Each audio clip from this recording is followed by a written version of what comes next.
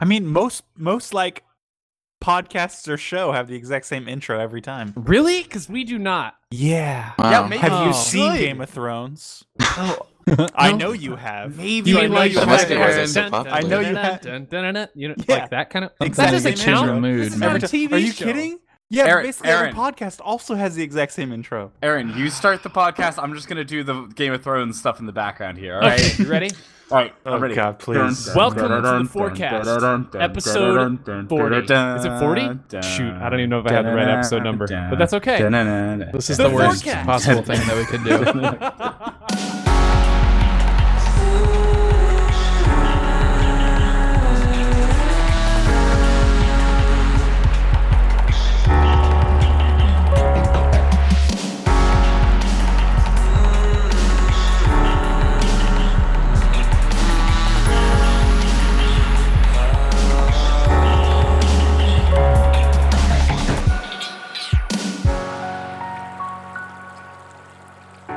Welcome to the Forecast, episode 40. The Forecast is a bi-weekly, also called fortnightly podcast, produced every other Thursday. We are a group of people who love exploring and discussing new products, new movies, board games, video games, random things that we sort of encounter that are just really, really interesting, and kind of just discussing perspectives on them. Also, we just like talking about random crap, which is fun as well. So, you can follow us at Facebook at facebook.com/We Are the Horizon community, or you can check out our website at wearethehorizon.com. All of everything we talk about. Thank you, Owen. Thank you very much. Everything we talk about will be in the cast notes, which we'll post to the website, and will also come out to whatever podcast app that you use on your phone or whatever you're listening on. So thanks for joining us. Like I said, if this is your first time, welcome. If not, welcome back. Let's start this off. Let's start. Yeah, let's do that. We should do this. Actually, I want to start with the same thing we've been starting with the last couple of weeks, even though I have them in different order here on this sheet. But let's start with what you've been playing and how you do or don't feel about it in 1 minute and 30 seconds or less. Wow, that keeps getting longer and longer. It's okay. I feel like it keeps getting shorter. I feel like it keeps getting... Well, like the duration you can talk keeps getting shorter, yes. but how we're describing what you're supposed to talk about keeps getting longer and longer. Sure. How you do or don't feel Because it used about to be what you're playing in 2 minutes or less. Now it's what you've been playing and how you do or don't feel about it in 1 minute or 30 What you've been seconds. playing in 2 minutes or less is perfect. Right? The problem was it was initially what you're playing and why you like it in 2 minutes or less, and not See, that was necessarily the does problem. everyone like what they're playing at the current moment. Well, Caleb, let's start with you this week, Oh, then, since you won't shut up. Perfect. I've been playing Rhyme, which so far I do not enjoy that much. Oh, Yeah, it's what is it? it's like a 3D puzzle platformer. Okay. And it's really pretty, and it's kind of neat looking, but it's a 3D platformer, which I don't think is like a good thing generally, and also it doesn't do it well at all, the platforming aspect. Oh. And so far the puzzles have been very not difficult. Just real quick, what do you mean by it doesn't do the platforming aspect very well? There was this one section of the game that took me about 20 minutes to get through, despite the fact there was approximately 5 jumps that I had to make. But because every time I got to the end of the ledge, user error. no, half the time I got to the end of the ledge to like make a long jump, instead of doing the normal long jump like when you got to the edge, it would instead jump about straight up and move like a tiny bit forward. That way I fell off the ledge. Over and over. So you were over. hitting jump and then move to the right instead of like jump and move to the right at the same time. 3D platformer, man. I was going forward. Okay. Yeah. Whatever you say. Right, left, forward. Yeah, they're different directions. That's really... Thank you for pointing Are that they? out. What? Is it a genre issue or is it a those game things. has bad controls issue? I think it's a both issue. I think 3D platforming is not a good genre anyway, but I think this game particularly does it poorly. Only one of the most popular and beloved genres in video games. Yeah. Well, what can I The say? back, I the don't back like that it. Nintendo has built its business upon. Did somebody say Yeah. No. Oh gosh. Under no Oh, circumstances Owen, has someone ever Before we said get on that. to Switches, what have you been playing, and how do you or don't you feel about it in 1 minute, 30 seconds? I'm not gonna say that every have time. been playing a little bit of Overwatch because of the current event that's going on. It's the whole Summer Games. Which Summer is? Games. Oh, okay. And also, I've been playing a lot of Pokemon Go because for a week there, when I wasn't on the podcast, I was down in Disney And holy shit, Pokemon Go in Disney is amazing. Are there just a lot of, what are those called, Pokestops? Like, every single ride is almost a Pokestop, and like half of them are then gyms. So there's just stuff everywhere. And like, wait, so you're like on a roller coaster with your phone out trying to catch Pokemon? I wasn't on any roller coasters, but like when you're in line or you're going through the lines to get to the ride, you can just sit there and just like defeat a gym and take it back over while you're waiting in line and stuff like that. Also, all of the people that work at Disney play.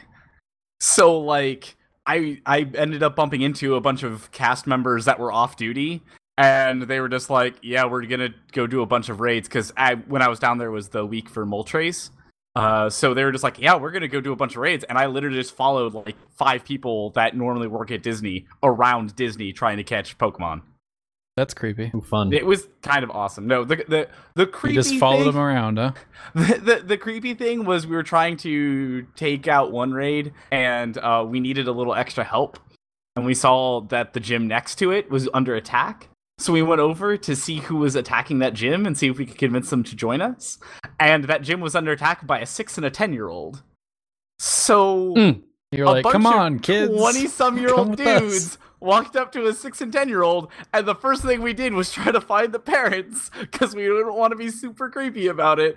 And we found the parents, and we're just like, hey, there's like a thing that your kids want to do like 10 feet that way. You want to join us? And like the parents also played Pokemon Go, so they were like, "Oh, cool, yeah, we'll like our entire family will join you." So that was cool. Before we move on, can you just highlight real quick? I know we talked about last week Overwatch just having its Summer Games event. Somebody mentioned that they were going to be doing a competitive Lucio Ball. Yes. Have you tried that? Do you know? So I am currently in Masters for competitive Lucio Ball. Apparently, I'm good at it. And basically what it is like all competitive is normally set up. So you have your 10 games that you have to play to get ranked, and then you have your ranked games, and any of the games that you win, you gain the victory points that you can spend on your golden weapons, and any that you lose, you get nothing except experience, and your rank goes down. Your rank for competitive Lucio Ball is not tied to your regular competitive rank.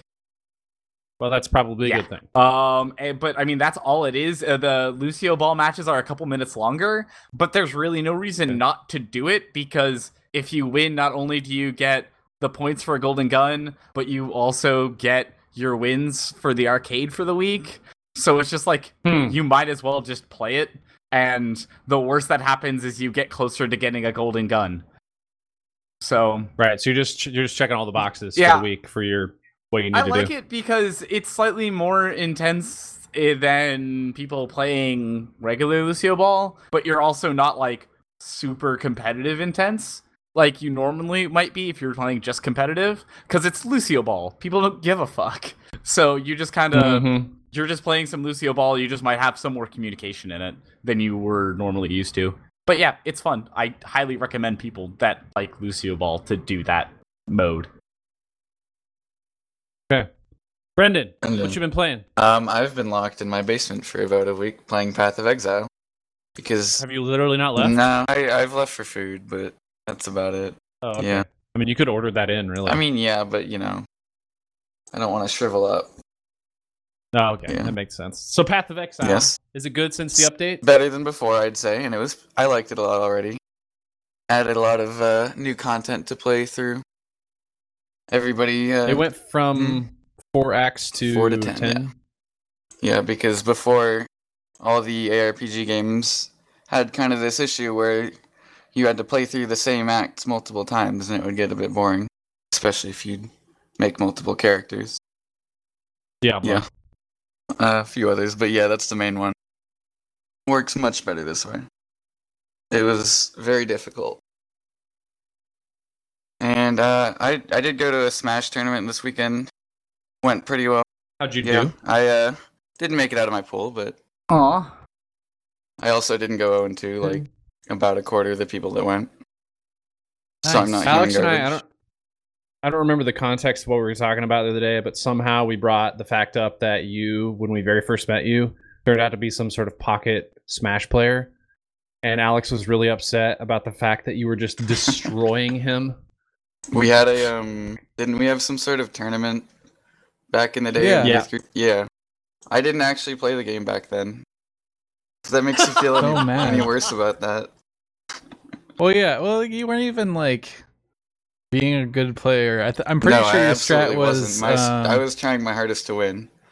I didn't care if I was the best. I think your strat was to be on the edge of the screen as Samus and charge up your laser. And then I would try to scare people away if they started trying to fight me. And just wait for everyone to kill each other. And then shoot your laser eventually. Yeah. And then in the last game, Alex figured it out and started chasing me. And I didn't win.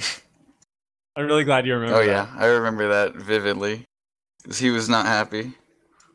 Mm-hmm. All these punk kids. All these hip-hop kids. I have been playing... Have you guys seen Northgard on Steam at all? Anything for it? Okay. It is an RTS based on Norse mythology. But one of the coolest things about the game is that there are multiple victory conditions, which is different. You know, normally you think about an RTS as just destroy the enemy, you're done. Right now they don't have the campaign completed, so it's basically just you versus a bunch of AI. You control the size of the map, control the number of AI you're playing against, and then you can win by any number of ways. You can control all of... So if you defeat all your enemies, control all our town halls, you win. If you gain enough fame, which just means you control enough regions, and you gain enough actual fame points, become a trader that is kind of in charge of the sort of known island in terms of trade. And then there's like a really cool one where each map has its own little special possibility, like special win condition. The couple of the cool ones I've seen that you have a scout basically that makes the map grow and grow and grow as you play. You just have one of your villagers become a scout. They go find new portions of the map, and then that map, each one of those areas you have to take over to make sort of enlarge in your area that you actually control. But the cool little like special winning conditions are like there's one where it's Yggdrasil. I don't know how to pronounce it. It's the giant tree from Norse mythology. And if you find it and you control it, you just automatically win the game. Doesn't matter how much map you have. There's also one with Odin's sword. There's one that's the gates of Helheim. It's neat. I'm not 100% sure if I'm fully on board, primarily because I suck at RTSs now. I used to be really good, but haven't played them in a long enough time, so they have a lot more difficulty than what I remember. But game's cool, and there's one of my favorite parts about it, I think, is that there is a huge difference between what they call their just like standard season and then wintertime. Everything becomes much more difficult in wintertime, and it's a really cool transition in game. It goes from just like being able to do things normally to reduced food, increased wood usage. Everybody moves slower. It's a cool game. Cool game. Has anybody else tried it out? Nope. Mm-mm. No one here really is a RTS person Not anyway. anymore. So. It's It in looks early really fun. access, and it's like $20, and I don't know about that. Yeah, I know. It's blowing yeah, up on Steam yeah. right now, though. So, Alex, what you been playing? So I picked up Ninja Theory's new game, Hellblade: Senwa's Sacrifice. I've been playing a little bit of that. I don't think I like it. Ninja Theory is known for being like a character action game developer. So they made like Heavenly Sword and like the new Devil May Cry, like the reboot of Devil May Cry. And this game is like, there's not a lot of combat in it. Like most of it is kind of walking simulator-y. I will say the visuals are really nice and the sound design's incredible. Like they actually, all the voice work in the game was recorded with binaural microphones. And like the whole premise is like you're this girl that's traveling to hell to try to rescue her beloved soul or something. I don't know, it's very weird, but she's like mentally disturbed, so she hears voices all the times and stuff, and all these voices are like going through your head constantly, but they're like, it's all positional audio, very well mixed. But yeah, the actual game's like you kind of walking through, you're solving these very rudimentary puzzles where you're kind of lining your visuals up with these symbols, and then you do like a little fight of like 3 people with like kind of bad combat that you just have like a light and heavy attack and a dodge. And you just kind of spam it. I don't know. A lot of people are liking it a lot. I don't really like it that much. I don't know, man. And I also played a little Phantom Trigger, which is kind of, what's the other game that everybody compares it to? Hyper Light Drifter. Phantom Trigger. Kind of Hyper Light Drifter-y. Oh, okay. But you got a whip and you got a little sword attack thing. And they're like color coded, and like certain enemies will only be hit by a certain thing, and there's like kind of puzzles based on the color codes of your weapons. That's kind of cool. That game's better, I think. It's fun.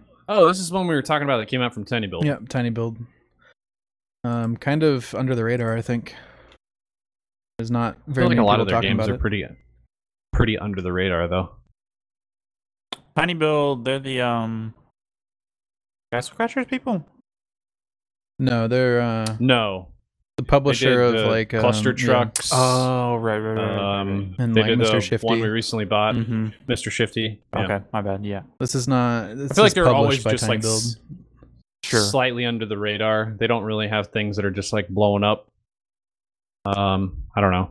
At least I haven't seen one of their games where I've been like, oh, wait, actually, what's the one that you run? The running game where you're just like swinging on. I don't know. It's like speed runners. Yeah. That one was pretty big for a while, wasn't it? Yeah, I like it. I don't know. Group games. Hey, speaking of group games, Frank's not here, so we can't really use his intro. But this Sunday, August 20th, we're going to be going. Hey, you guys want to play something? I don't think we have a time yet. I don't know. What time did we start last time? Like 4 or 5 o'clock?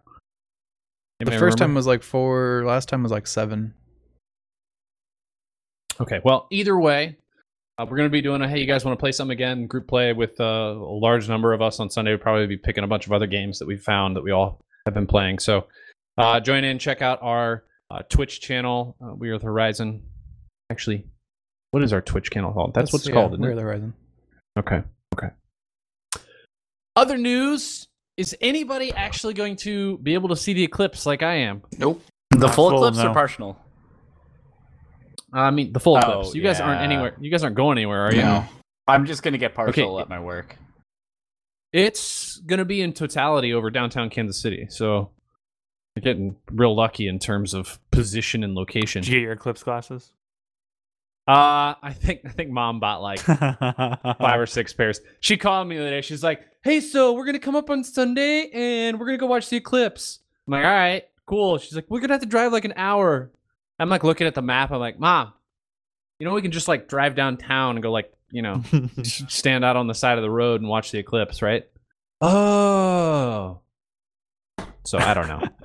If you are in the path of totality, this is going to be the only time in the next. Well, it's the first time in 100 years this has happened. So Next one is in 7 probably years. try. It's in 7 years. Not the next one over North America, right? I don't know if it's the next one over North America. I just know that the next one's in 7 years. Okay, yeah. Is Yeah, it every I 7 think that's years? the point. Is it? Or is it That I just don't know. like it happens Don't to be think 7 years so. from now this time? I think it just happens to be 7 years. All I know is the last one was like right around 100 years ago. It might have been 1918, not 1917, but it's been a while. So if you get a chance to go see it, probably do that. It's gonna actually probably be pretty Has it really cool. been that long? It's been Yeah. a hot minute. Yeah. I think one of the coolest things about the eclipse just in general is kind of twofold. Number one, most people kind of just assume that it, like the sun, it's going to start in the east and set in the west, No. when it's actually going to do the complete opposite of that. It's going to start up in Oregon and kind of fly down to South Carolina. So that's neat. And then the second thing is, apparently people have been trying to study solar eclipses for a long time. And one of the most unique things, Jay was actually telling me about this, is that there is this weird sort of like radiating light effect that you'll see on the ground if you're in totality, Yes. that they literally do not understand. Oh, it's like the ring of light, like the halo. No. This is like if you like were look at the ground during the full eclipse during totality, you actually see these like light waves, kind of like shimmers. I have to ask her how she describes it, but it's kind of like shadow, light band, shadow, light band, shadow, light band, like all across the ground, and that's just coming from around the moon. We just haven't had enough time, I guess, to study it. Probably we only get an eclipse every the so light often. reflecting off the dome over the flat Earth. Yeah, that's what I was gonna say. It's got to be. Oh, something is with that it, Alex? Oh, you've been listening to your boss a little too much. That would be something he would tell me. He'd be like, It would "Look at be. this. Look at these light bands. They don't even know what these are. You know what they are? I'll tell Yeah. you what they are. Because the Earth's flat." He'd also tell you that the dinosaurs got flipped off the Earth because a meteor hit one side and then it just flipped them off like you're flipping a quarter off of a table. They all flew off planet Earth. It looks like the next total eclipse is going to happen in 2024. So yeah, Over the 7 United years. States? Over the U.S. Yeah, correct. Wow. Okay. Oh, Because no. everybody makes it sound like this is like the last time in a Yeah, I know. lifetime. Everybody's making like a super duper big deal about it, but it's just because it hasn't happened in a long time, I think. Yeah. I was told that there is a lady in Wyoming that is in the actual direct path of totality, and she has like a 40-acre farm, and she is renting out to couples to be able to camp that night, stay for the eclipse, and then the following night they're going to do like a wine and a farm-to-table feast. Ooh. It's $1,500 per couple. That's ridiculous. Goodness gracious. Jeez. People will play that. She make it. though. She's making some cash money. Damn straight she is. But hey, Mostly if because people are dumb. you want to view Yeah. the eclipse, make sure that you have your sunglasses and you don't use a strainer because you don't want to hurt your eyes. Or just glance at it like I'm going to do. Yeah, that's pretty much what my game plan Slash look in our lake that's right next to our office and look at the reflection And of just see the reflection. it. I mean, you're getting most of it off of that. I guess. It'll be neat. So if you get a chance to go see it, please do. It's going to end up in South Carolina. It's starting up in sort of Oregon, Washington State It's going to area. end in South Carolina. Well, over the United States. Okay. Ends in South Carolina, starts in Washington, Oregon. Speaking of Washington, actually, 1945. Alex and I were just out in No, 45 is a Washington long time ago. State. What are you talking about? 1991? No. Trying to figure out what 99 years See, ago I'm is. telling you, it's like 1918 or 1917 or something. 91 was the last total solar eclipse. In the July U.S.? 11th. I could have sworn I saw one when I was growing up. In the U.S.? Apparently so. This Wikipedia page for a list of solar eclipses visible from the United States says so. Nice. What's so special about this one? Is it because it's crossing the entire continental U.S.? Was I it mean, total? Yeah, it was. That Was was it the a last total? total one. There's been a bunch of annular ones Yeah. in between then. Yeah, there's a lot of partials that everyone's like, ooh, partial eclipse. Yeah, we've definitely seen some partial 1991. eclipses as children. So that was the year I was born. So I guess this would be the first one I would see. What's such the big deal about this one then? I don't get it. We have I don't know. media I mean- TVs. For not having an eclipse since 1991, that's still a pretty big deal. You don't think we had media and TVs in 1991? I mean, I do, but I don't think our cartoons were telling us, hey, go outside and look at the sun, because mine weren't. Also, Kino was Okay, born so- in 1991, so... This says, just to jump back, this says, on August 21st, the continental United States will host one of the most spectacular total eclipses, blah, blah, blah. Given there has not been a total solar eclipse in the continental U.S. since 1979, and that was almost entirely unseen due to clouds and rain along its path across the Pacific Northwest. This 91 was not in the U.S., Alex. The total path was not in the U.S. It hit Mexico. Yeah. The total Nice path hit Mexico. try. It did not hit the U.S. All I'm reading is list of solar eclipses visible from the United Okay. States. Visible, not There the have been- not in the path of totality. Okay. In path of totality. That's what matters. There have been 15 total eclipse events to affect at least a portion of the continental U.S. over the past 150 years. Of these, only one traversed the entire country coast to coast in 1918. So it has been 99 years since the last Since the one one to Path actually of traverse totality. from one coast to the other. Yeah. went from one coast to the other. Okay. There you go. So that's why this one's special. Okay. Anyways, if you get a chance, go see it. Go see it. Ending in North Carolina, starting in Oregon and Washington. And then so in like I said 7 before, years, another one happens that goes directly Jiminy across the Christmas. U.S. I'll just wait for good that one. stuff. I like it. Speaking of Washington, Alex and I just got to spend a week out at TI7, Dota 2's the International 7 this last week, which pretty much broke everybody's predictions for brackets in terms of who they thought was going to win. Actually, it literally broke everyone's predictions. Except for one. Except for one guy. No, his also got messed up. Like after. Oh, his got screwed up? Like all I know is... What day was that? Was that like Thursday? There was were like a few Tuesday days or left. Wednesday, at Thursday? least. Yeah, it was like And only Wednesday one or guy, Thursday. They said in- one guy that filled out the bracket was still correct. Yeah, and they were going to fly him to Seattle to watch TI. Oh my gosh. Yeah, it was pretty That's cool, actually. dumb. Yeah, It's they pretty came cool. back and clarified that they were flying him out for TI8 and not just like, hey, come now, no matter what you're doing. Yeah, it's a little ridiculous. Yeah. That's still cool, though. Free ticket to TI8. No big deal. Mhm. The event was really cool. This is the second year they've done split tickets, right? Or is this the first year they've done split they tickets? did split Okay. tickets. Yeah, I've been talking to people about this. How much was it actually to go to both parts? To both together is $300. Was it 150 for each? 150 for finals and 150 for early? 100 for the first 4 days, and then 200 for the finals Friday and Saturday.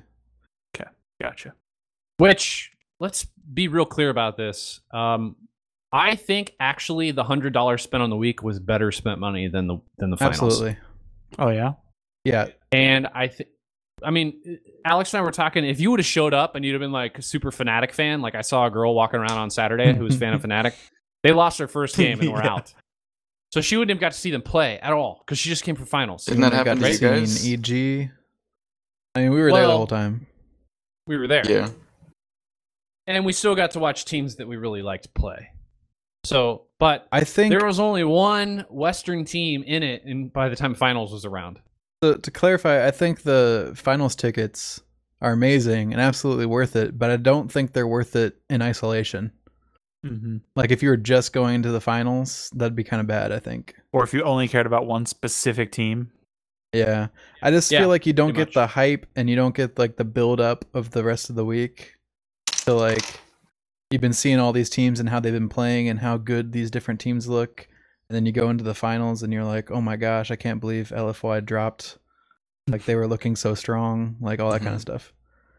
Those USA chains for Liquid though, those were pretty exciting. Right? Yeah. This team that's like based out of Europe with all European different players, and people were in the stadium like USA, USA, because it's the only non-Chinese team, so it's automatically complete United nonsense. States team. You know, We really struggle with geography. We really do. It was the one thing I'd say about this year is the team that won, Team Liquid. They took the longest route you could possibly take in terms of winning. Not by number of games, but by like bracket direction, like how they moved through the bracket. They lost first round of upper brackets and then worked their way all the way through the bottom of the lower bracket to go back to the grand finals and win. Which that was the first time that had ever happened. That somebody had won from the lower bracket. Mhm. Yeah. That started. Is that right? That lost their first round and won all the way Yeah, I through believe lower that's the bracket. That's the first time time. that had. They must have played the because- most games though. yeah. I think they played the most games that you could have, and it was the first time anybody's been 3-0'd in a grand final. It's crazy. And that was probably the most disappointing part about the $200 finals ticket. Is I mean, that finals game was that? I mean, it was exciting, but it wasn't. when we watched EG TI4. and it went to a fifth game and it was like freaking insane. I mean, EG was okay. still 3-1, I think. Or They- sorry, didn't well, go to I a mean, fourth still. game. They didn't go to a fifth game. They went to a fourth game. Like all of There was the at least internationals some have competition. been 4 games, except for Alliance Navi. Fifth game, yeah. And this is the first time it's been a 3-0. So I don't know. I mean, at was least still it fun. wasn't TI4. TI4 was a 3-1, but all all those games were like 15 minutes long. That was like the height of Death Brawl strat, where like one team would get a slight advantage and then they would just push and win. Like, they were super boring games. Like, these were at least entertaining. I mean, the second game, Liquid almost lost and like hung on by a fingernail and then came back and beat Newbie. So at least they were exciting games. So did Liquid have to beat Newbie twice? Or did they just have to actually beat them once? They only played Just them once. Yeah. Just I once. find Which that was something strange. Brenden was Yeah. talking about. It's really with, weird. It is strange. The way brackets work. What were you 'Cause saying about Traditional double elimination brackets, you have to lose twice to lose the tournament. Right. That's why, the team that hasn't lost a single game would have an advantage generally in winners or in grand finals, but they don't do that at TI. They do have an advantage at TI. Do they? still. What is it? Yeah, specifically they choose booth, which booth they get. They choose how they Oh, draft, boy. like who gets to draft. They get first. draft They advantage choose- in games 1, 3, and 5. I'd Right? take that over getting two chances to that's play this set every barely day. getting an advantage. Yeah. Hey, They get to it pick- really matters. Like, and you could actually tell In game 1, as 3, and 5, Liquid they is get to coming up pick which side of the map they want, and do they want first Mhm. pick or last pick? I mean, Right. yeah, but compared to only having to win one set as opposed to the other team having to win two, Yeah. I feel like there's well, a pretty then the big other difference. thing is Yeah. also as newbie they only had to win 3 rounds to get to the grand finals, but Liquid had to win like 7. And they had to play back-to-back games on the last day. Mhm. So, I don't know. It would be kind of weird if they had a grand finals, and then if the grand finals champion was from the lower bracket, they had another grand finals. I mean, that's how they do it in basically every double elimination It would bracket. just be, I mean, it wouldn't be like 2 separate grand finals. It'd be like one Yeah, longer they just play another set. grand final. Yeah. They wouldn't like kick everyone out of the venue and then let everyone back in. Yeah, I think that's probably just why they do the best. It'd be, It would it'd just- be it would like just take too essentially long for best of Dota. 11 instead of best of 5. If It would the just loser take, brackets win. yeah, You it would mean take so 10? much longer just because be of best the 11, right? nature of the game. It would be How long best those of 10. games take anyway. Or, First to 6 games is best Yeah. of 11. and why'd you say best of 5 at first? Because it's best of 5 normally. So Yeah, instead that's of how it best is of 5, normally. it would be essentially It's best not a of best 11. of 3. It's a best of Okay. 5.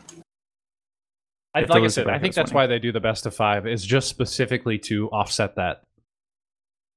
Even though that's not a direct. I mean, Brendan says like in fighting games they still have larger sets for the grand finals anyway. Like if they're doing best of 3s, they'll do best of 5s, Mm-hmm. and Yeah, then they do 2 of them. but Dota takes a lot longer. Yeah, yeah, I mean it does the a lot fact longer. that a single game takes 40 plus minutes. Yeah, I mean, I watched the longest set at the tournament I went to was 40 minutes, and that was painful. Yeah, this is nothing like Yeah. I that. mean, League's had not some- that much shorter than Dota. Slightly, but not We much. had some Yeah, we had some 3 series sets that went pretty close to an hour every game, and then they have at least 15 minutes in between each game Mhm. where they just have panel conversations. So I don't know. I like the way they do it. I do agree there's some weirdness to the fact that they actually didn't lose twice, but yeah. they also play less games and they have advantage for being the winner of the winner's bracket. So I don't know. It'd be cool if 6 of one and half dozen the other. Isn't that how they say that? Yes. like Thanks, Owen. Oh, he's back from doing I've Newbie been got here. crushed, right? Newbie got crushed in those 3 games, and then they like give him like a half an hour break, and they're like, "All right, we're gonna reconvene in like half an hour." Newbie goes back and like studies Liquid. It's like, what are we doing wrong? How do we beat I don't them? think that would have happened. Comes back They had out. draft advantage in 2 out of 3 of those games and still lost spectacularly. Yeah. So, hey, 2 cool things that did come out of Dota 2 while we were there that I thought were really neat.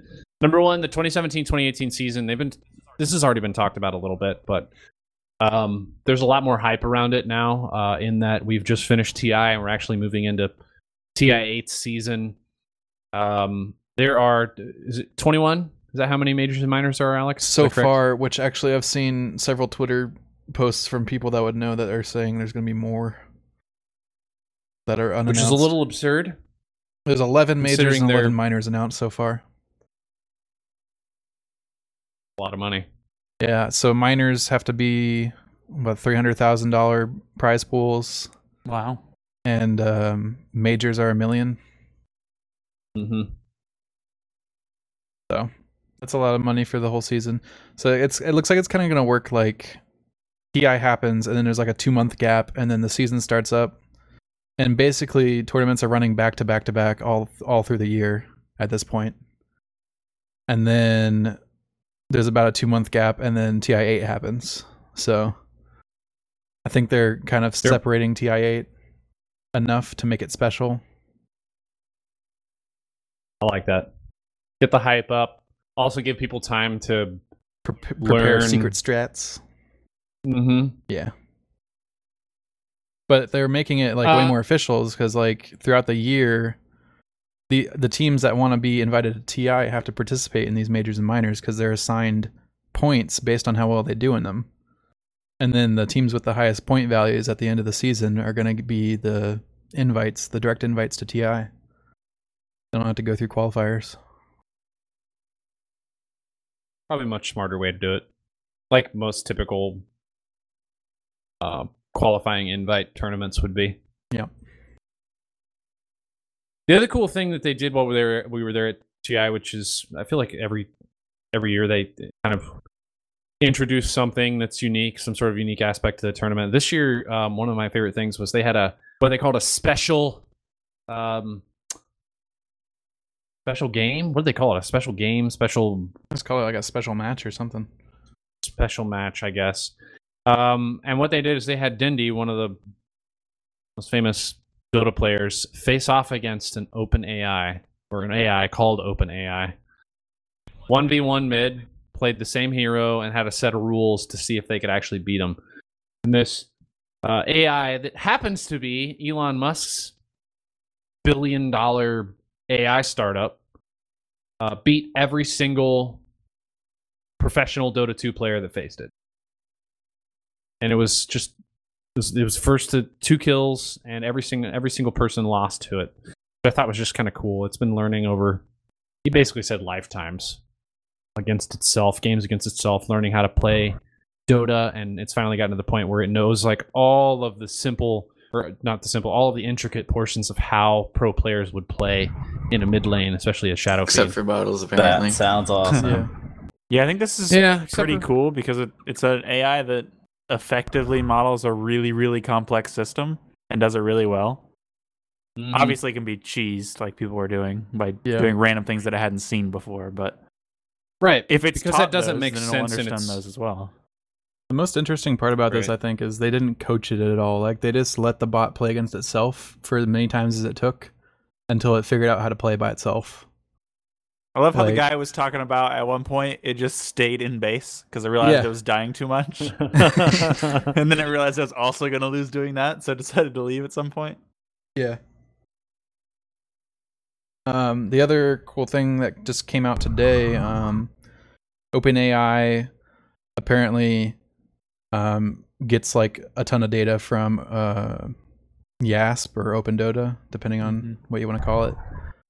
And they've pulled like 5.8 million games data from the website.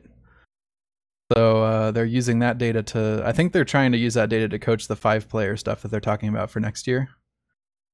But they went ahead and donated $12,000 to OpenDota, which is essentially 10 years worth of their monthly funding goal. Because they are using the service so much. So they're just like, here you go. Like, that's actually really cool. Yeah. Even though, I mean, OpenDota is completely free and open. It's like the whole point. So they didn't have to do anything. But it's just neat to kind of how Caleb pointed it out. It's like neat to see this because it's such a complicated thing. Mm-hmm. It's not like we talked about. We've talked about other AI playing different types of games, and we talked about Go. She said that's AlphaGo. Is that AlphaGo is a super computer or whatever, or AI that. Which, I mean, that's just. There's also been one who's played chess several times. Mm-hmm.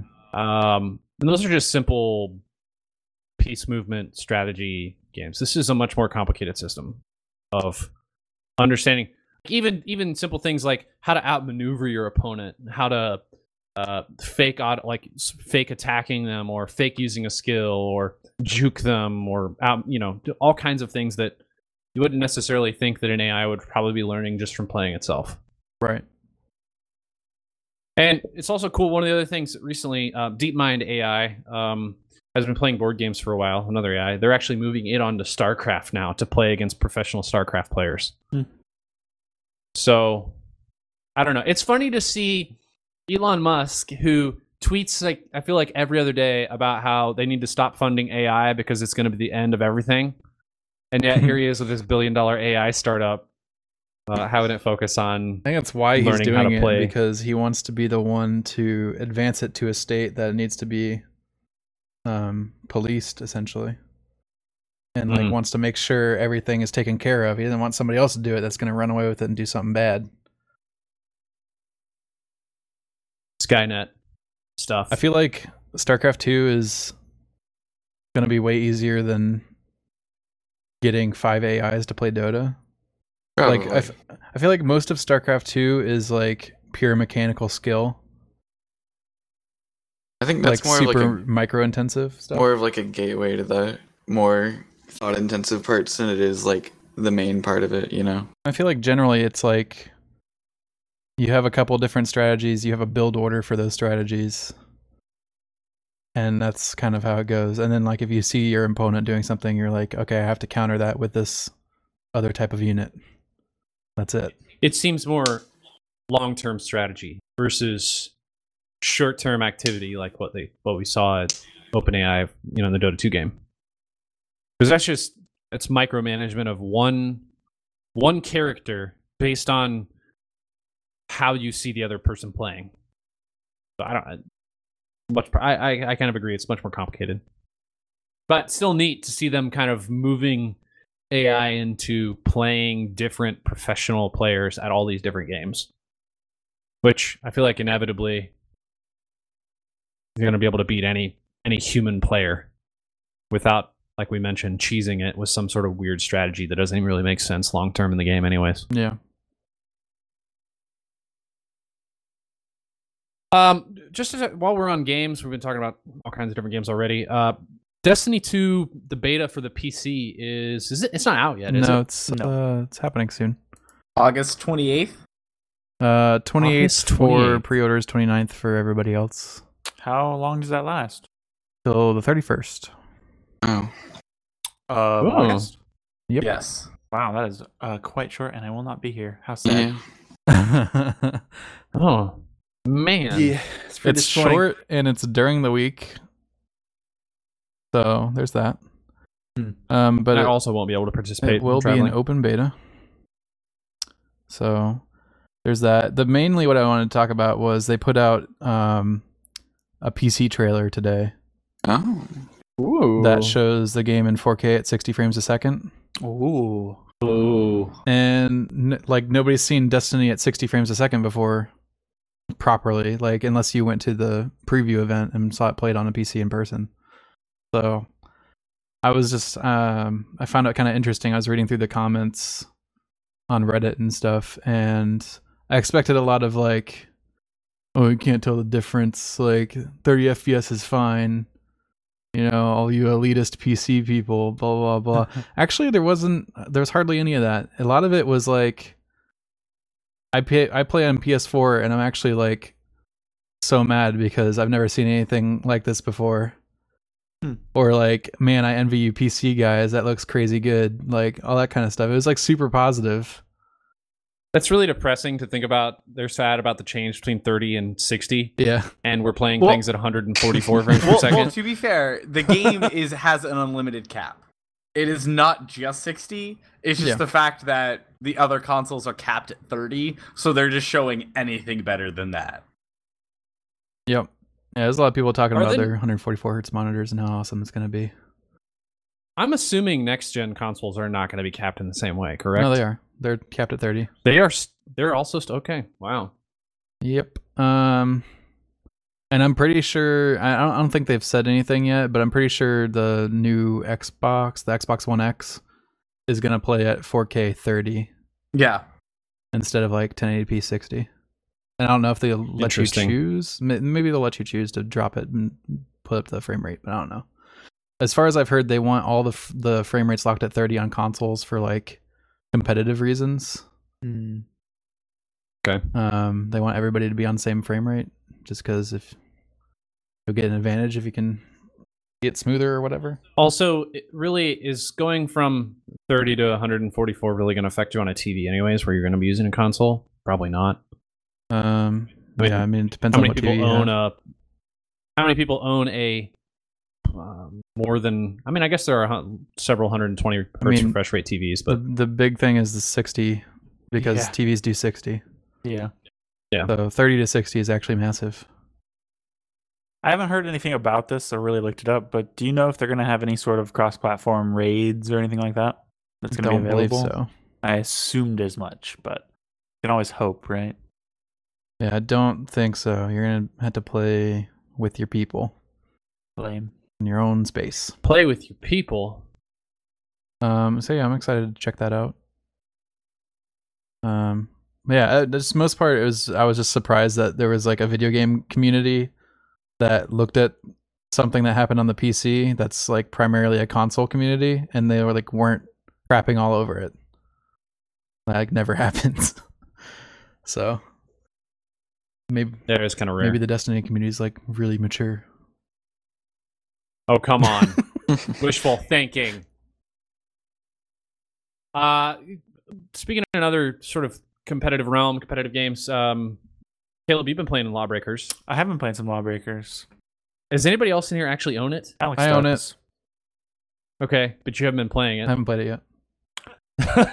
So I was talking to Danny today, and he was talking about how Lawbreakers apparently has an active player count of around 3,000, which is pretty pitiful. Yep.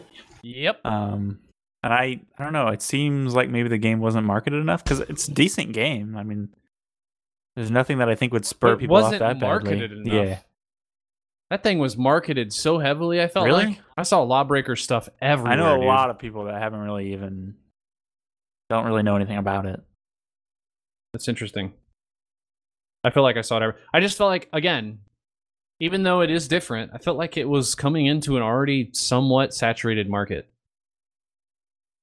I don't know. So I Maybe a think little bit. Any but game that is multiplayer only that tries to come into the market and is not like a previously established franchise or from some massive developer that garners some respect or something. I mean, this is from a pretty big developer who deserves quite a bit of respect. they're they're a brand new new. developer. I mean, I guess they're not a big It's developer, just but the guy Cliffy who B owns it. is Cliff not Bleszinski, new. yeah. Which, I mean, I think that's the only reason why people have looked at it so much, because his name is attached to it. But Mhm. 3,000. it's still like Wow. Yeah, it's really small. budget PC. Is it on consoles? I believe so. Okay, PC and consoles. It's kind of like a budget multiplayer only shooter though, which there are a lot of. So if you're not like Blizzard or like the next Halo or something, Call of Duty. The next Halo. Shh. Don't talk about things. I mean, I think there's other games that have pretty large player bases that hit the same type of stuff. Not that Like how Are big paid is to play. Paladins is pretty decent, right? free to I guess play. it's free to play. That's Anything free to. to play is going to have a huge player base. You're not wrong about that. I don't know about that. That was like Anything free to play is going to have a huge player Well, I base. mean, not There's a lot of anything, crap that's free to play on Steam. I bet all of it has like a fairly active user base. I bet Ricochet doesn't. Ricochet, like Valve's Really Game. old game. super old game. Yeah. Yeah. I'm pretty sure I played more of that than Lawbreakers, so Did they make any major changes from the last beta to this full release yet? You mean the beta that had like You've 2 weeks noticed? before they released? Mhm. No. Okay. They So it's added a pretty new much character, I guess. So that's a Oh, decent that's change, fun. yeah. good. Since the Maybe they'll beta? release characters. Yeah, the Harrier was a not bit- in the beta. No. Maybe they'll release I mean, characters a bit more often than Dota 2 They will. added like 2 characters to that last beta that Yeah, I they hadn't did. played before. Mm-hmm. That's like 3 new characters, Wraith essentially. and Combat Medic, maybe? And are they doing the sort of chest and cosmetics thing in library? Okay, Very much so. Okay. I cannot tell you how many footprints I have gotten out of those freaking chests. Like, you get so many footprints, which are used for when you kick somebody. When you kill them with a kick, it puts the footprint on their screen for a really long time while they respawn. Interesting. Yeah, it's kind of obnoxious when you get kicked to death. And are there like sort of, I guess how to phrase this? Is it more like crates like PUBG where it's just all the same stuff, or is it more like crates where they're like Overwatch and that there's like levels to the stuff that you get? Yeah, it's Overwatch type stuff. Okay, so there's like common, Yeah. all the way up to things that are like legendaries, essentially. Mm-hmm. Hey, speaking of legendaries, actually, Owen, you mentioned Pokemon Go earlier. Yes. That you were playing in Disney. Also, just kind of legendaries. Talk to us about that for just a second. Basically, if you guys haven't already heard, the Pokemon Go has been adding into the legendary birds in the past couple of weeks since Pokemon Go Fest. By the way, I was listening to your podcast about Pokemon Go Fest that you guys did while I was out. And you guys did not fact check something correctly. Uh-oh. So I'm gonna fix that right now. Gasp. For the people at home. So the issue that happened at Pokemon Go Fest, Niantic sent out a press release to all of the different cell phone carriers and told them that they were going to do this thing in Chicago, and there's going to be a boatload of fucking people, and they should send what are called like portable towers over there to handle the excess amount of people that would be logging into Pokemon Go. All of them, except for Sprint and T-Mobile, said, we don't need to do this. Sprint is already partnered with Niantic, Brenden. so they sent stuff. And T-Mobile apparently like uses some of their towers or something like that, so they were okay. But Verizon and AT&T, I would safely say the two largest carriers in the United States, were like, nah, our systems are the best systems ever. We don't need to do that. We're fine. Even though they had issues when Pokemon Go launched.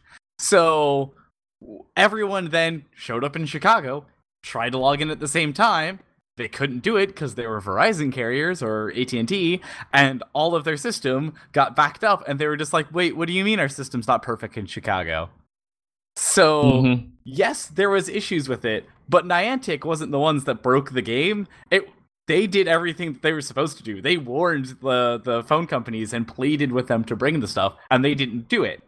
Now, as an example of how Niantic is not neglecting any of this stuff, when they did the Pokemon Stadium thing over in Japan, all of the Japanese carriers sent extra stuff, no problems. So they were thinking ahead. Yeah. We weren't thinking ahead here. Well, Our ISPs they tried to think slash ahead. data providers are a little too busy right now. They tried to think ahead, but people were basically just, our stuff is too good. Our shit don't stink. And it was like, well, yeah, have fun with that. Anyway, because of that, with Lugia was the first week, and then it was Articuno, Moltres, Zapdos was last week.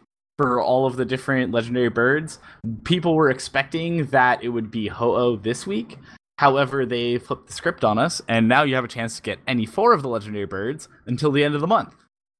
So if you don't already have a legendary bird and you want one, go outside, try to get it. I'm not gonna be getting any legendary birds, Owen. I don't really play. Well, if you do, Pokemon Go. That is how you do it.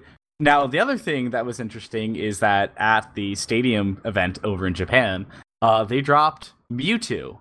So Mewtwo now is officially in the game.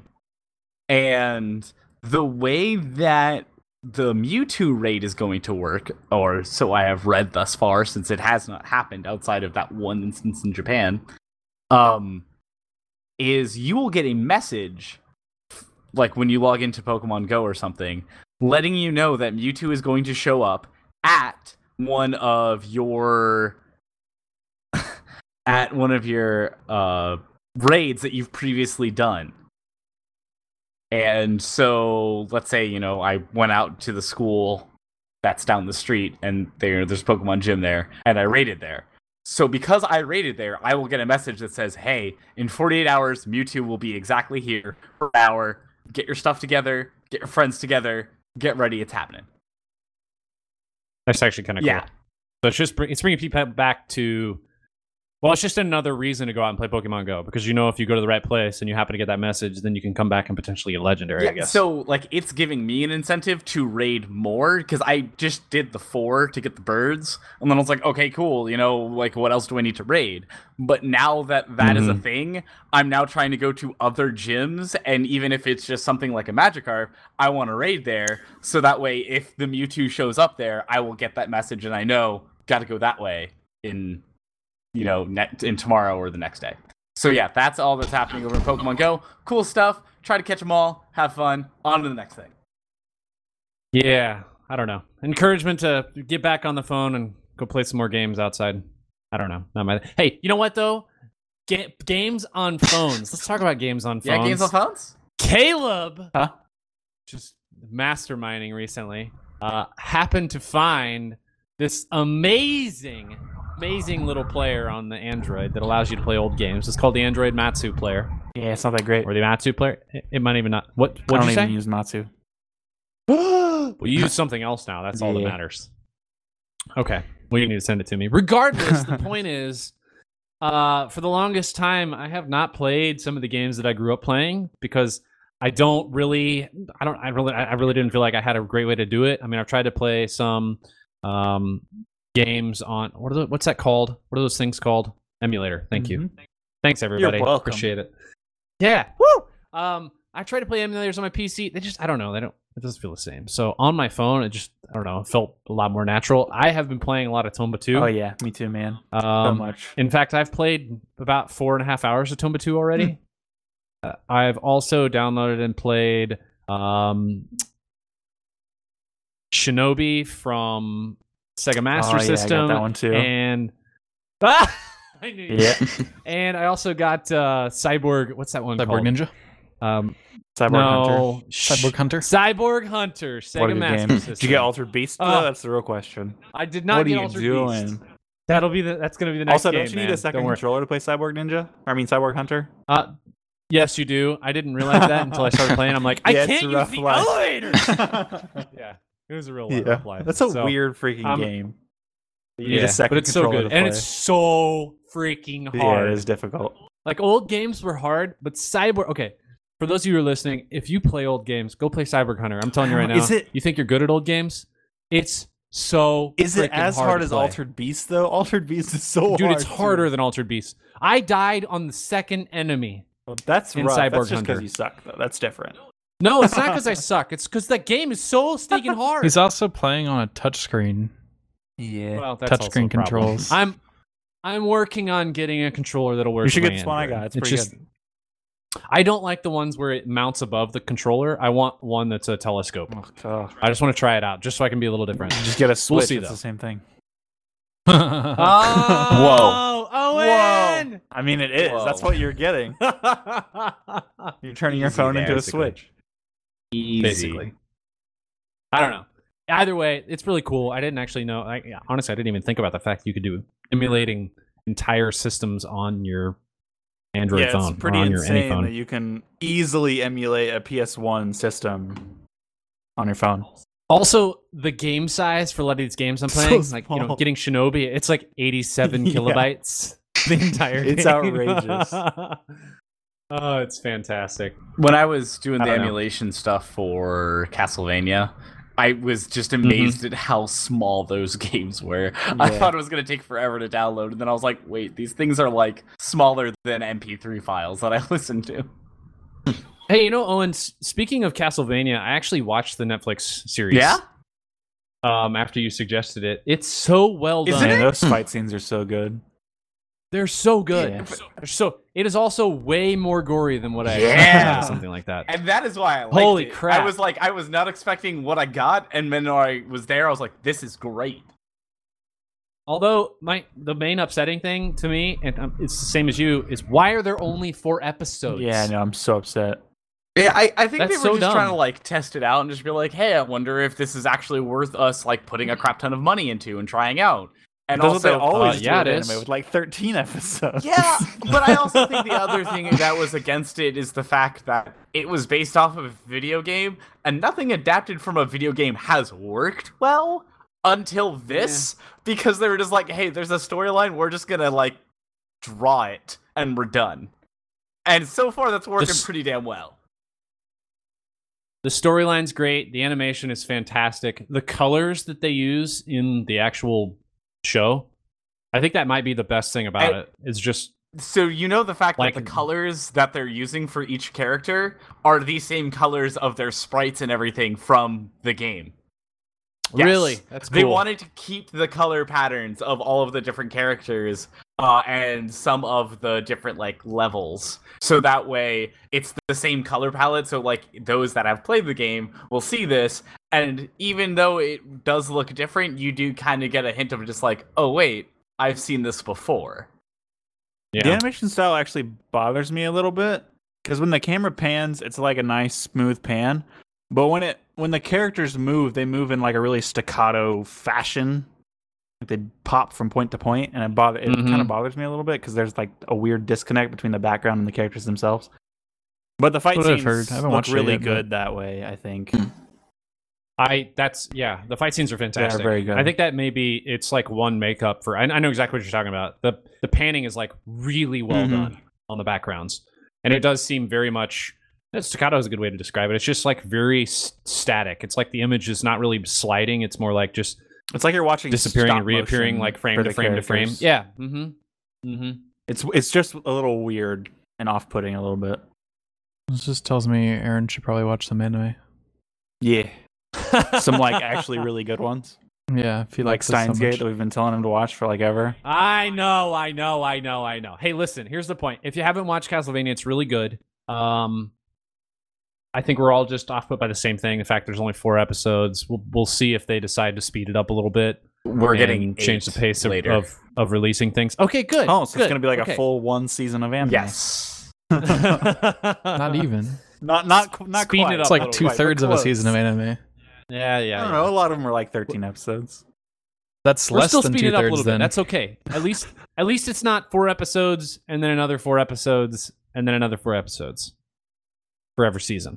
I was talking together, Alex, between the first and second season being about a season. Speaking of episodes, and let's still talk about some Game of Thrones, guys. Yes, freaking Game of Thrones. Exactly. Episodes, also the pace, just the speed of this season. Is everybody caught up, by the way? Yeah. Caleb, What? Game of Thrones. Are you caught up on Game of Thrones? Yeah. Let's not spoil anything though, for anyone who listens. I don't want to spoil actually been caught up. the amazing shit that's going to happen this Sunday that I'm super excited about. Don't you dare. But I would like to point out that, so a lot of people have mentioned the fact that in previous seasons, it's taken... Spoilers, by the way. In previous seasons, it's taken, I don't know, like the entire season to go from one end of Westeros to the next. And in this season... literally in the blink of an eye, in like the next scene, we're back to the other side of Westeros. Like, it no longer takes the same amount of time to get from point A to point B. See, but the problem was they weren't going in boats that were manufactured in the Iron Islands. Now they are. That's a theory. Well, one of the things that I heard about it that I at least what I kind of have picked up, and I thought was a really good way that they've done this, is the fact that in the beginning of Game of Thrones, you know nothing about the world of Westeros. So they are taking you on the paths of all of the different characters to explain what the world around Westeros is like. This is the same thing that they did in Avatar, The Last Airbender. Is, you follow Aang through each and every little village, every little town that they get through as he's slowly going around the nations. However, as you progress through things, you need less world building because you already know what the world is like.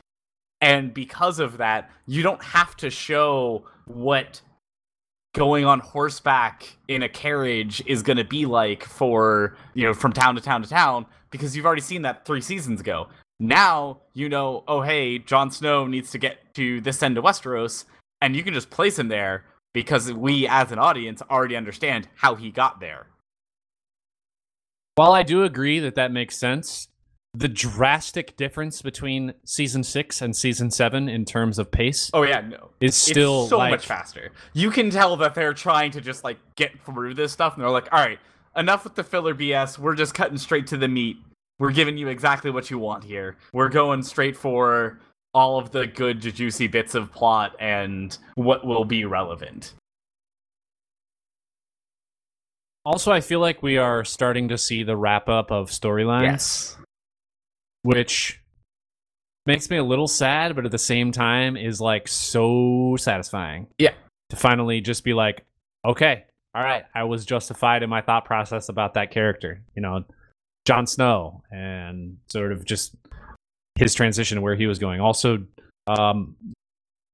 what's his face, who was affected by the skin condition? What's his name? Ser Jorah. Ser Jorah, yeah. So many things about all of those are just so satisfying to see, like, where they're headed now. I don't know. The episodes have been really good so The far. Starks meet up again. Yeah. Yeah. Finally. Been a while. Good stuff. I just gotta say, seeing Lil Arya every scene she's in, just She's no longer Lil She's Arya, good. man. dude, Lil Arya just like leveled up a lot.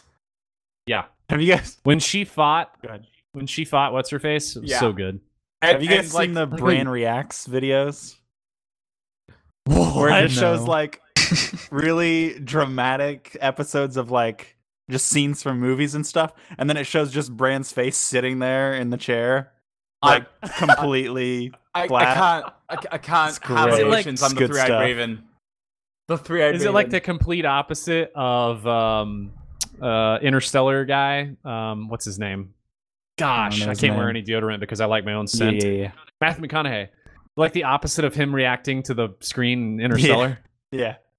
He just like sits there, and occasionally he'll say "not really" when like the character says something from a show.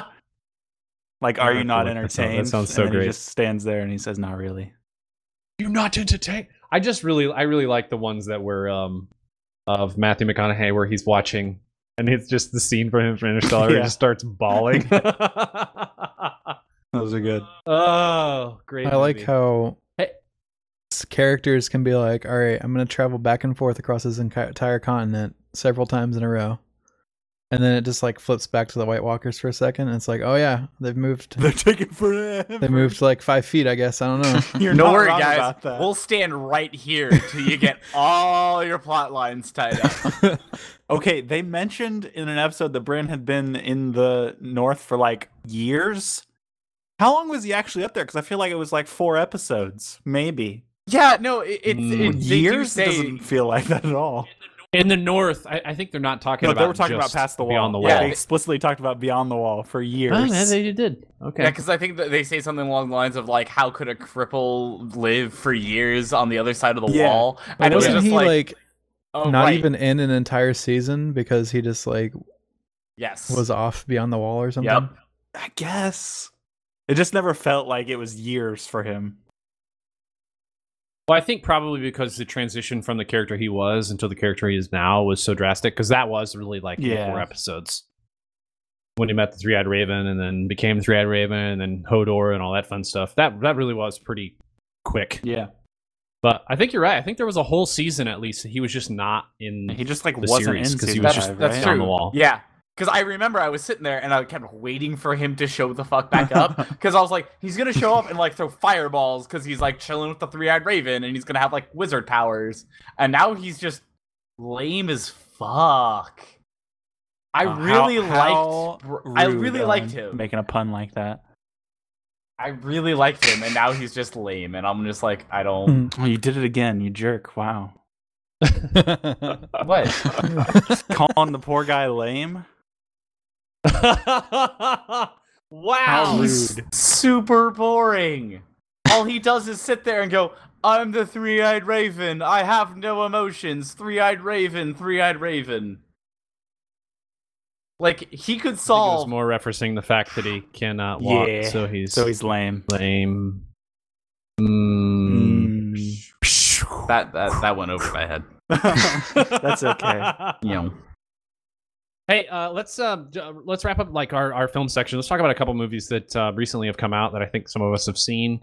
Number one being Dunkirk. I assume Alex and I are actually the only two here who have watched I've seen it.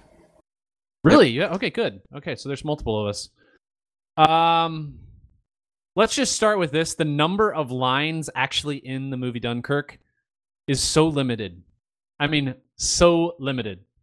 It actually feels like, and I think Alex, you mentioned this. It feels like more of like a biopic. Just like We left somebody the took movie, a piece out of and I history. was like, it wasn't even really like a movie. Like it didn't have. I don't think it had like a plot line. It didn't have like character arcs. It was just like, here's a thing that happened in war, I guess. Yeah. But it was still so well done. Yeah. That's what I think was so mind-boggling about it. It's exactly that. There was like no setup for anything. You didn't really get to understand the characters, feel the characters. You never really understood what was actually going on. But it still felt like a very satisfying hour. And it was actually pretty short, too. I think it was like an hour and 40 minutes, which is really short, actually, for his movies. I don't know. It was really good. If you haven't seen it, go watch it or wait on it to come out. It has been sort of touted as being incredibly accurate. They've had some people who were actually there, and they were like, yeah, this is exactly what happened to a T. Yeah, I think that it seems what they're talking about, the goal of the movie essentially was to make the watcher feel like they were in a war.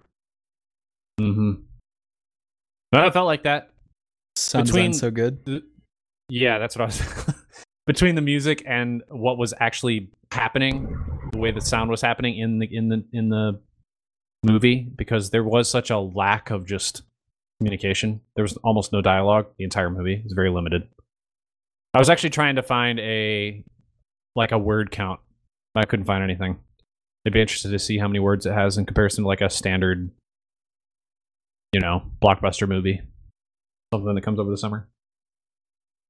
Brenden, you also went and watched a movie, did you? Dark Tower? Did not. I deliberately did not watch it. Why? It's got such good ratings on Rotten Tomatoes.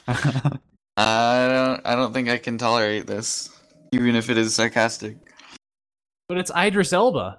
Oh, they butchered it so badly. They just took the characters and they just changed them completely. The main character is supposed to be like this dark, gritty cowboy guy who doesn't care about anybody else. And like the first scene they show in the trailer is him teaching a kid how to shoot his gun. And it's just, they just butchered it. I'm really upset. Was the book actually phenomenal? Yeah, it was really good. It was like, it's not really like the rest of the series, because the rest of the series is this weird parallel universe thing that I don't understand. But the first one was just like a dark western, and I loved it. Dark western. Yeah. And they just were like, here, let's just take the guy that shoots guns and put him in a movie and call it the same thing. That's sad. Yeah. You made me think of this with Dark Western. Have you read the Mistborn trilogy, the second trilogy specifically? You've brought this up so many times. Okay, just making sure. You should. Yeah, I saw people comparing it to Aragon in the comments on Reddit thread for it, so... That's pretty bad. In regards to like how terrible the adaptation just how was? bad of an adaptation it was. Yeah. Yeah. Did they compare it to how bad the books are? The books for Aragon's great. Aragon were also bad, but Aragon's great. I think they're pretty bad. Aragon's great. Aren't the Aragon books, aren't they like 8th grade reading level? Yeah, pretty much. They're just really long. Okay. I mean, the first one was written when the dude was like, 15, 16, something like that? Yeah, it really feels like it was written by like a young child who wanted to use really big words that he wasn't quite sure how to use. I mean, the entire... that's what it feels the like. story, almost exactly lines up with Star Wars. If you start examining all the characters, they have exact parallels to Star Wars characters. Crazy. I mean, Empire did nothing wrong. the guy watched Star Wars and then he wanted to write a fantasy novel. But I love it. It's great. Gosh. That movie, so I guess though, what holy you're saying crap, is, that's Brenden, bad. don't watch it. Don't go watch Don't Dark give Tower. them your money, please. Can't support this nonsense. Okay. Alright, you should Speaking watch of it. Idris, though, did you guys see that Daniel Craig has signed on for one more James Bond? Mm-hmm. Yeah, and the one thing they're talking about specifically is the fact that everybody's last James Bond movie, when they're a James Bond actor, is always their worst. I don't know. I don't know. So- I mean, Quantum of Solace, right? No. You clearly haven't seen Spectre if you think that's his worst. I don't know. There were so many good things about Spectre. They had it set up so well, and then it just didn't I deliver. don't know. I don't think it's nearly as bad as Quantum of Solace. I think it was The just movie more was Yeah, so yeah. bad. Quantum of Solace Quantum of was Solace is really just awful. terrible. It was just bad all around. I was more disappointed with Spectre than I was with Quantum of Solace. I think that's the main difference. Okay, that's fair. I really like Christoph Waltz. Yeah, they Me underused him too. so much in that They movie. really did. Yep. He could have carried that whole film. Yeah. Or Daniel Craig. He pretty much does carry every film he's in. Yeah. Django. Django's really good. Mm-hmm. Yeah, the one thing they are talking about is we'll see if they actually. What they talk about is that everybody who plays James Bond, the last movie they're in, turns out to be the worst James Bond movie that they acted in for their career. Gosh. So maybe it will beat Quantum of Solace, Caleb. Break the curse. We will see. Maybe. We will see. Maybe we'll break the curse. Hey, just talking about movies real quick. I'm sure we've mentioned this several times, but we have done a fantasy movie league on and off for the past 9-10 weeks, somewhere in there. 11, 12, something like that. Yeah. Okay, sure. 11, 12. 13. It has gone well for some people.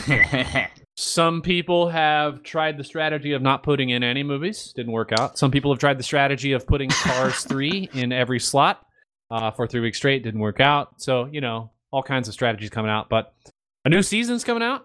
Yeah, we've got. Owen? So this is this current week is week 12. Next week is week 13, and then after that, we're good. So our next podcast should be the beginning of the fall movie season, I guess. Yeah. So that will be a thing, and we would love for you guys to join us. You can find us in the doobly-doo, the thing that we will link over in the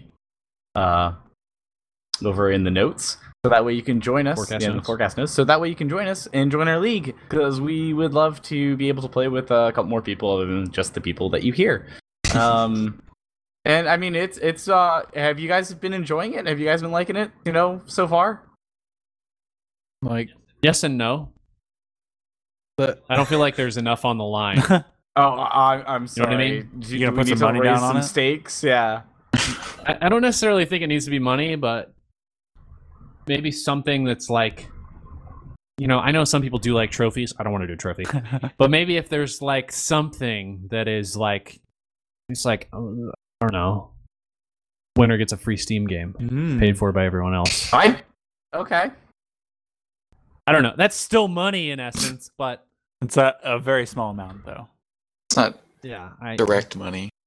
Presumably, Yeah. unless you're talking like I don't know. a collector's edition of a specific Laundered game money. or something.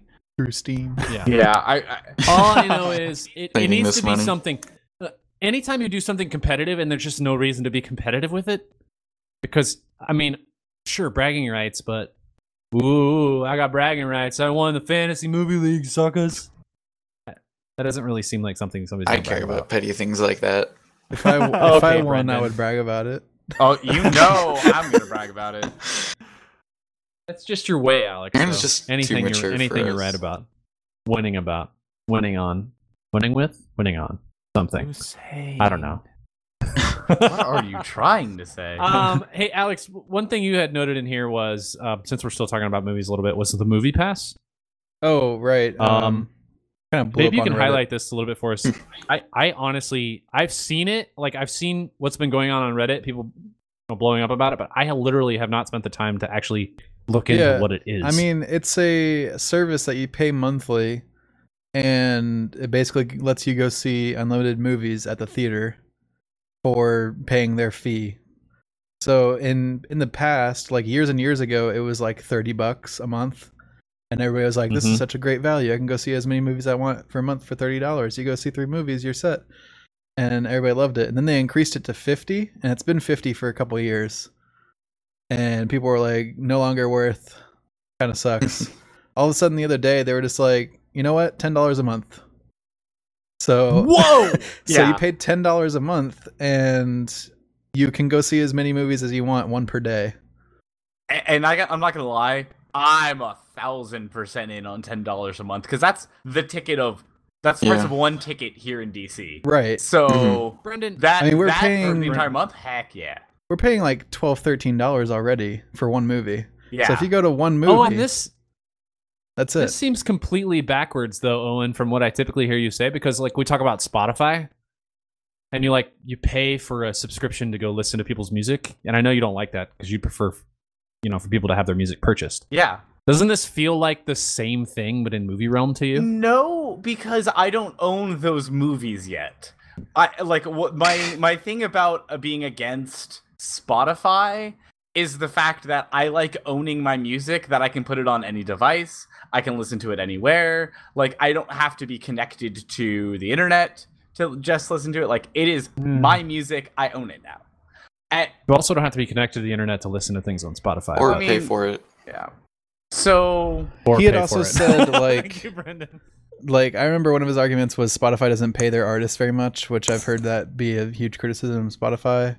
They pay you like the artists like pennies for the amount of plays that they get.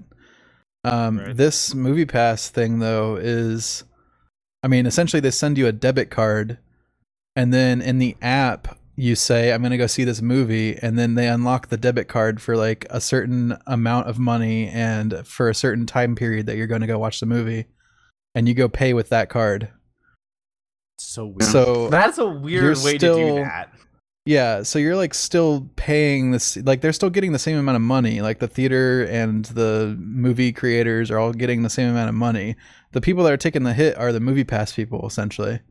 And it's because they're gambling that you're not going to see something that month. Yeah, they're gambling that, and they're also going to probably profit a little bit off of your data, like what movies people go see and stuff like that. Like that data is kind of important. Well, I would also assume that this would be linked to specific theaters of some sort, like AMC or Fandango's Movie Pass or whatever.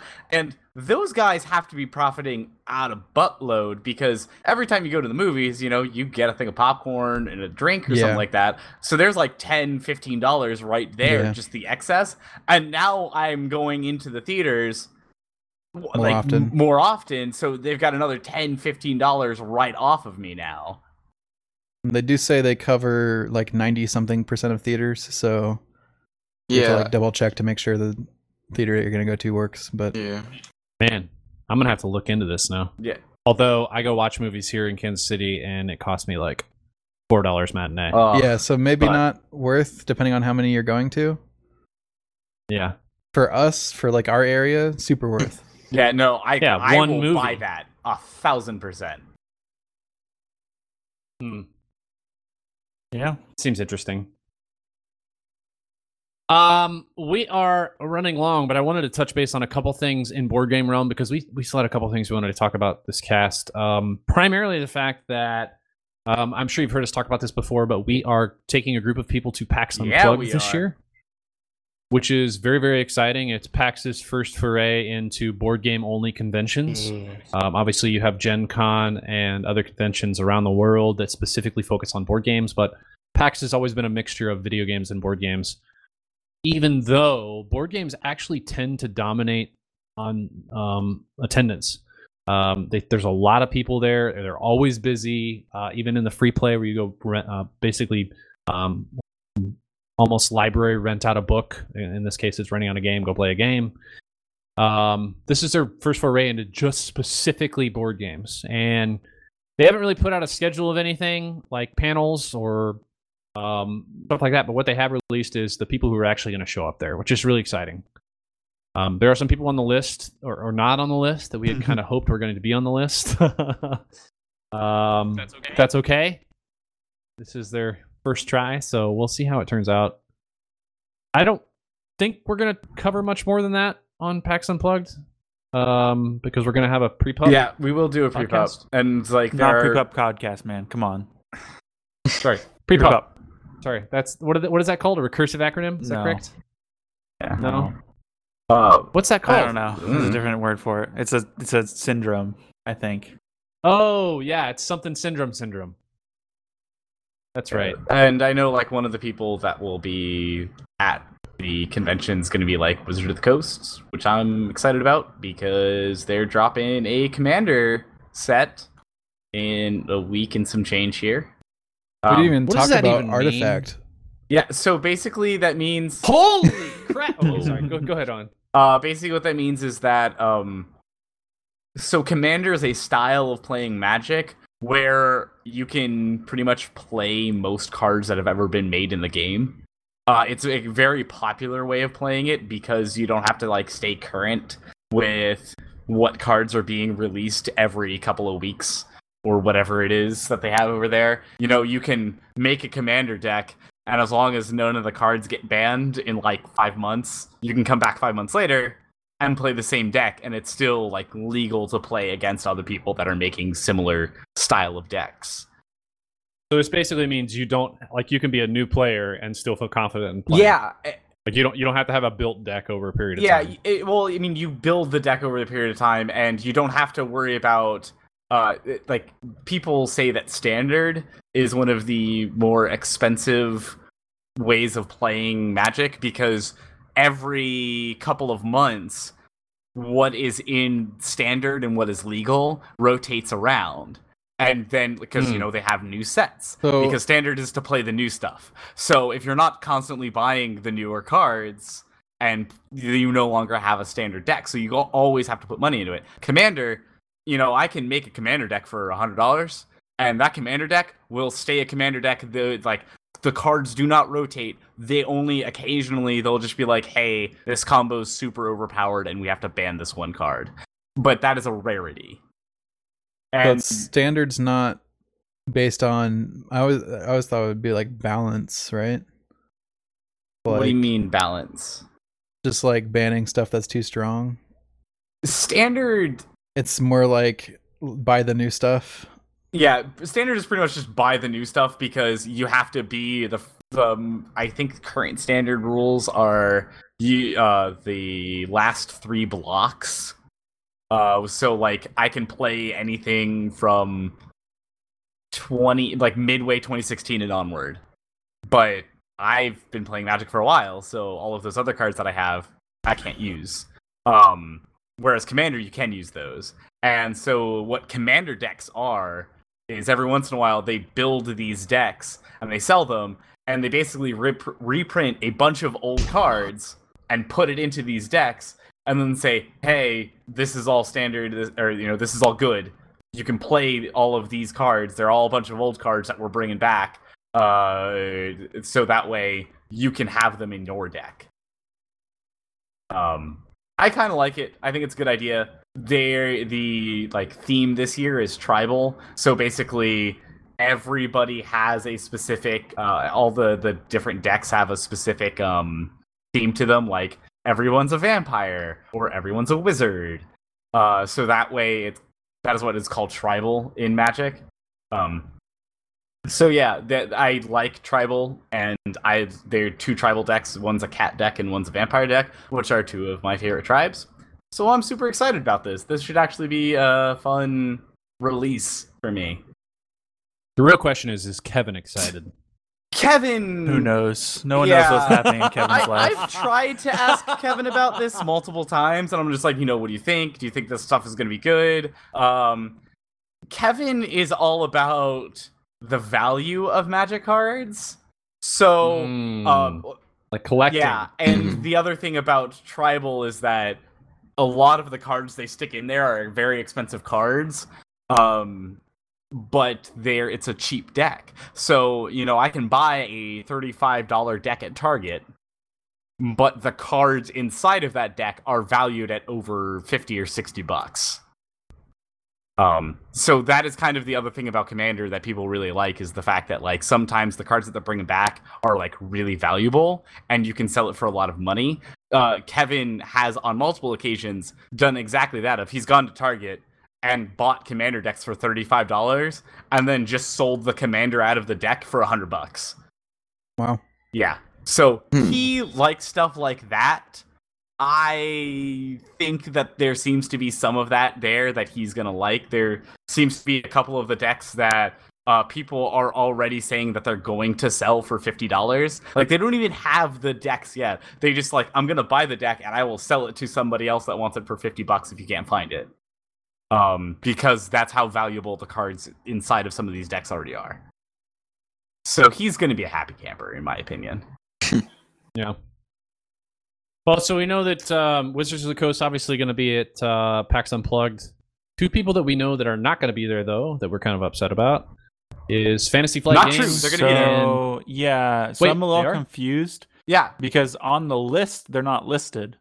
But in like the big announcement, they're listed as like one of the 5 that they mention explicitly before mentioning that there's a big list of other exhibitors as going. Interesting. Yeah. However, the other people who are That's- listed in that list of like 5 or so names are also on the exhibitor list. Just not Fantasy Flight. Somebody was having a really small So aneurysm I'm while really they put this list confused. together. Yeah, I really hope they're going to be Yeah, there. I'm so, assuming they will. Is Plaid Hat going to be here then? No. Okay, because they're not listed in. No. I didn't look at the like formal I announcement haven't up front. seen that so. Plaid Hat's going to be there. Yeah, it's basically, Okay. yeah, like Caleb said, it's basically like the top thing. It's just like, hey, come to PAX Unplugged. We'll have Fantasy Flight and Wizard of the Coast and all these other people. Look below. Here's the entire list. And just Fantasy Flight's not on it, so people are like really confused. They're just Yeah. like, so are they going to be there? Because everyone else is listed. I assume they'll be there. Yeah, the assumption is that they will be there because they were one of the big names. They just like got missed Yeah. in the list somewhere. Whereas like Wizards of the Coast did not. Right. Well, in the realm of Fantasy Flight, one of our favorite games is Betrayal at House on the Hill. And Caleb, I'll just kind of let you take this over, but they are merging Betrayal and another realm of board games. Yeah, so I think this comes out in sometime in October. But there's going to be a new Betrayal game, which is going to have the same mechanics as Betrayal. It's called Betrayal at Baldur's Gate, where instead of happening in the Betrayal universe, it happens in the D&D universe. The universe surrounding specifically Baldur's Gate. Which is going to be super interesting and cool, I'm sure. Did any of you I guys thought this was gonna play be- Baldur's Gate Dark Alliance? Yeah, man. Dark Alliance, such a good game. Oh my god. The second I saw this in our notes, I just got super excited because I was like, let this be another Dark Alliance game. Holy shit, I'm going to I be so wish. excited. Those games were awesome. Oh, so this is a Dungeons and Dragons Baldur's Gate Betrayal type of game. This is not a betrayal betrayal mechanics in- in the D&D world. Okay, I like Yeah. that. But is this being produced by Same people. Yeah. Wizards of the Yep. Coast? No. it's- Oh, no. okay. By Fantasy Flight. Yep. By Fantasy Flight. Also, By the Interesting. lead Fantasy designers behind Flight. Betrayal. Fantasy Press Flight space. also, if I'm not mistaken, has said that they're coming out with a Fallout board game. And I'll let Alex take this away because I think he was the one that wrote this down. Did I? No. Nope. Okay. No. Cool. Nope. That was me. We were actually talking with Abe about this morning.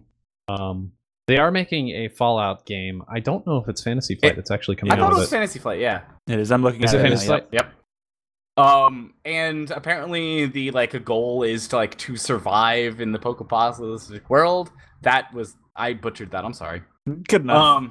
Yeah. But the goal is to survive like you would in any Fallout. And apparently there's like different like paths that you can choose. Like you can be a wanderer or a merchant or Brotherhood of Steel or something like that. Or there's ghoul, like it different. looks like. Yeah.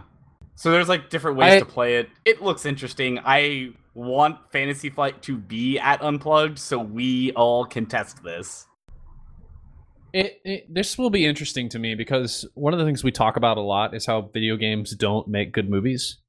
That comes up on, I feel like, every other podcast because it just doesn't transition well. I feel like the same is probably the case from video games to board games because I can't think of a lot of video games that became board games that are like phenomenal. Oh my gosh, this is the best board game I ever. mean, I feel like usually they just take over another board game's mechanics and give it a new theme. Yeah, maybe. But I was going to mention that a lot of people are saying that the Dark Souls board game is actually phenomenal. I don't know the mechanics of the Souls board game, but I'd be interested to see if that's what they did, if they just took over the mechanics of another board game and used the universe of Dark Souls, or if they actually created a new board game. Pretty sure that would be really cool. Original. I think it is original. Is it original? Yeah. Also, it's super Well, expensive. that would be a good example of the sort of foray from video games to board games to see how well that transition works in comparison to how poorly it has gone with video games to movies. Did we talk about the Game of Thrones minis board game last week? Yeah, we did briefly. Yeah, very, very I guess briefly. I shouldn't say minis board game. I should just say minis game. Different, but Tabletop mini, tabletop. I don't know, whatever you call just it. Miniatures game. Yeah, we talked about it. Okay. The other thing we were going to mention too, in Plaid Hat, is Stuffed Fables. Yep. Caleb, you play a lot of Mice and Mystics. Have you played it all, Mice and actually? Mystics. Okay, you played it all. I have not played Tailfeathers, which is their X-Wing version of Mice and Mystics. But I have played all of Mice and Mystics. It's And like man, what a good game. It's a game that's like cutesy, but it plays like X-Wing. Yeah, it plays exactly like X-Wing, or at least very, very similarly, but it uses the characters from Mice and Mystics, and they're writing sort of birds and whatnot. Wow, Abe would probably really like that. He loves X-Wing. I'll have to tell him about that.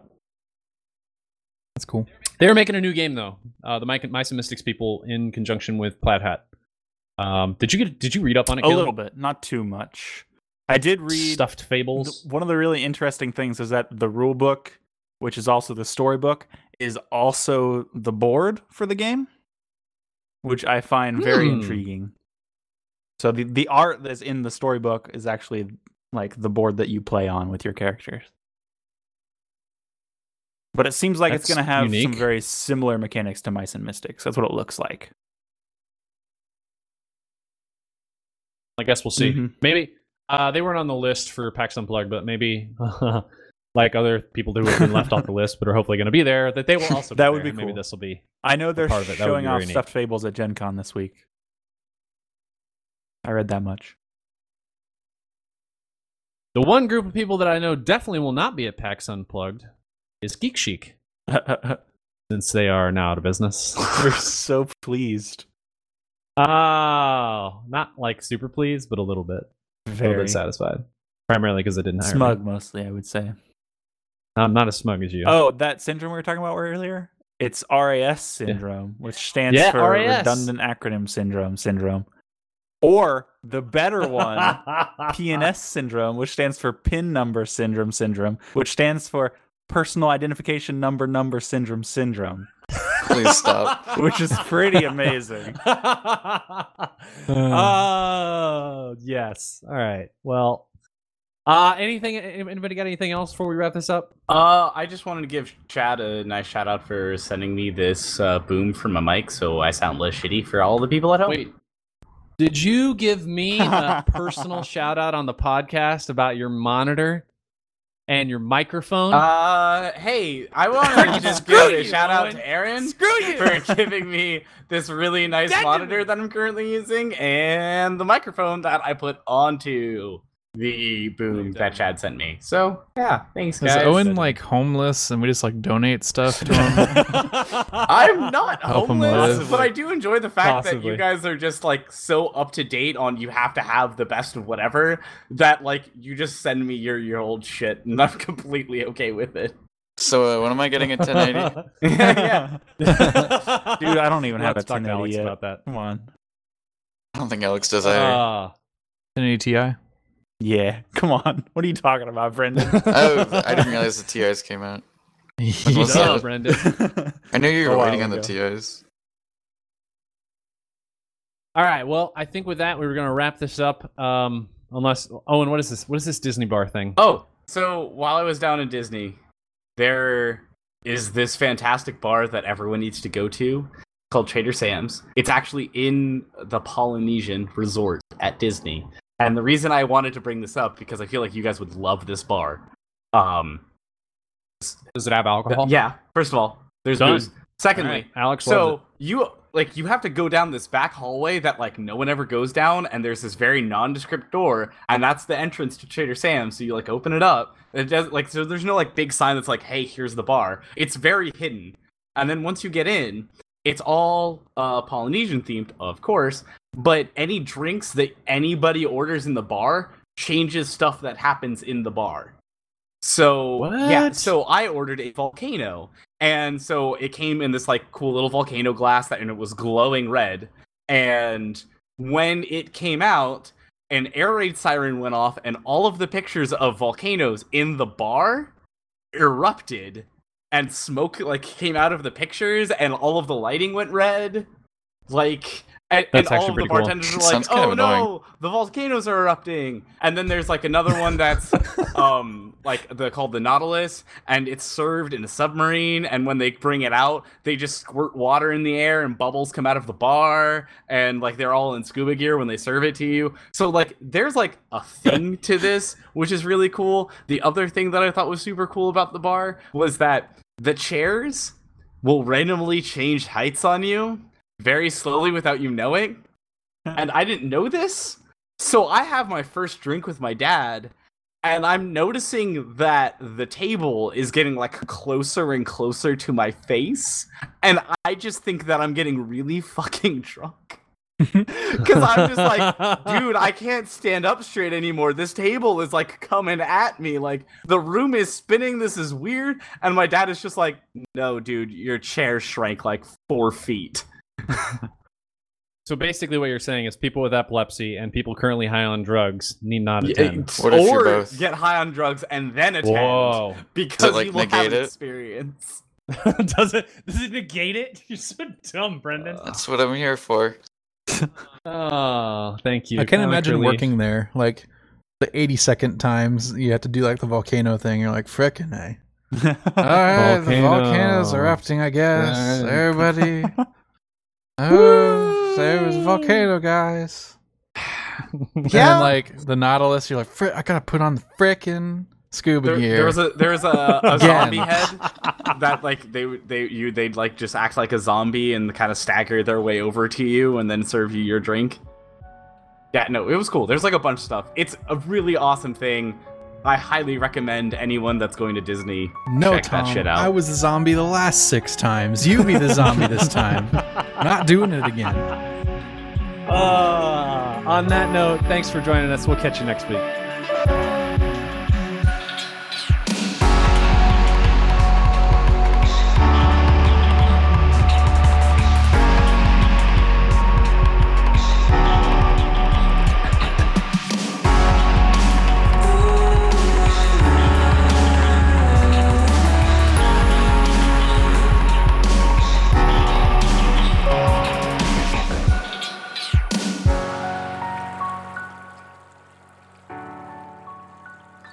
This week's podcast was produced by me, Aaron Juno. Other voices this week include Alex McCausland, Brenden Jones, Caleb Juno, and Owen Patterline. This week's music was again brought to you by Amair, A-M-A-I-R, or some of you know him, Andrew Reel. You can check out his music at www.soundcloud.com/Amair or on Spotify. Also, this week's podcast was brought to you by Reclaim Industrial, a small but amazing shop of makers, fabricators, and designers based out of Bluemont, Virginia. You can check them out at www.reclaimindustrial.com, or you can check out their Instagram. Also, you can check out our website at www.wearethehorizon.com for other video content and some free stuff. Until next time, this has been The Forecast.